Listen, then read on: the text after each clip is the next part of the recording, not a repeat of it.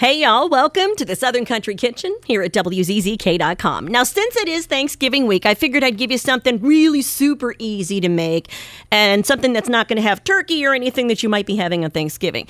This is Pizzadilla's, and it's courtesy of BudgetBites.com.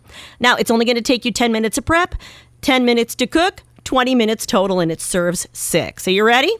So we have always flour tortillas in our house. I don't know about you, but you need 6 10-inch flour tortillas. You need 2 cups of shredded mozzarella.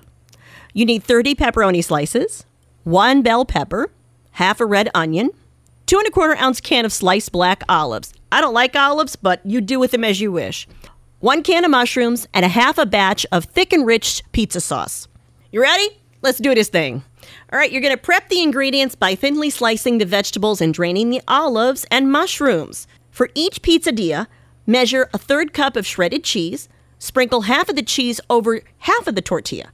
Add the toppings and then sprinkle the rest of the cheese on top. Fold the empty side of the tortilla over the toppings.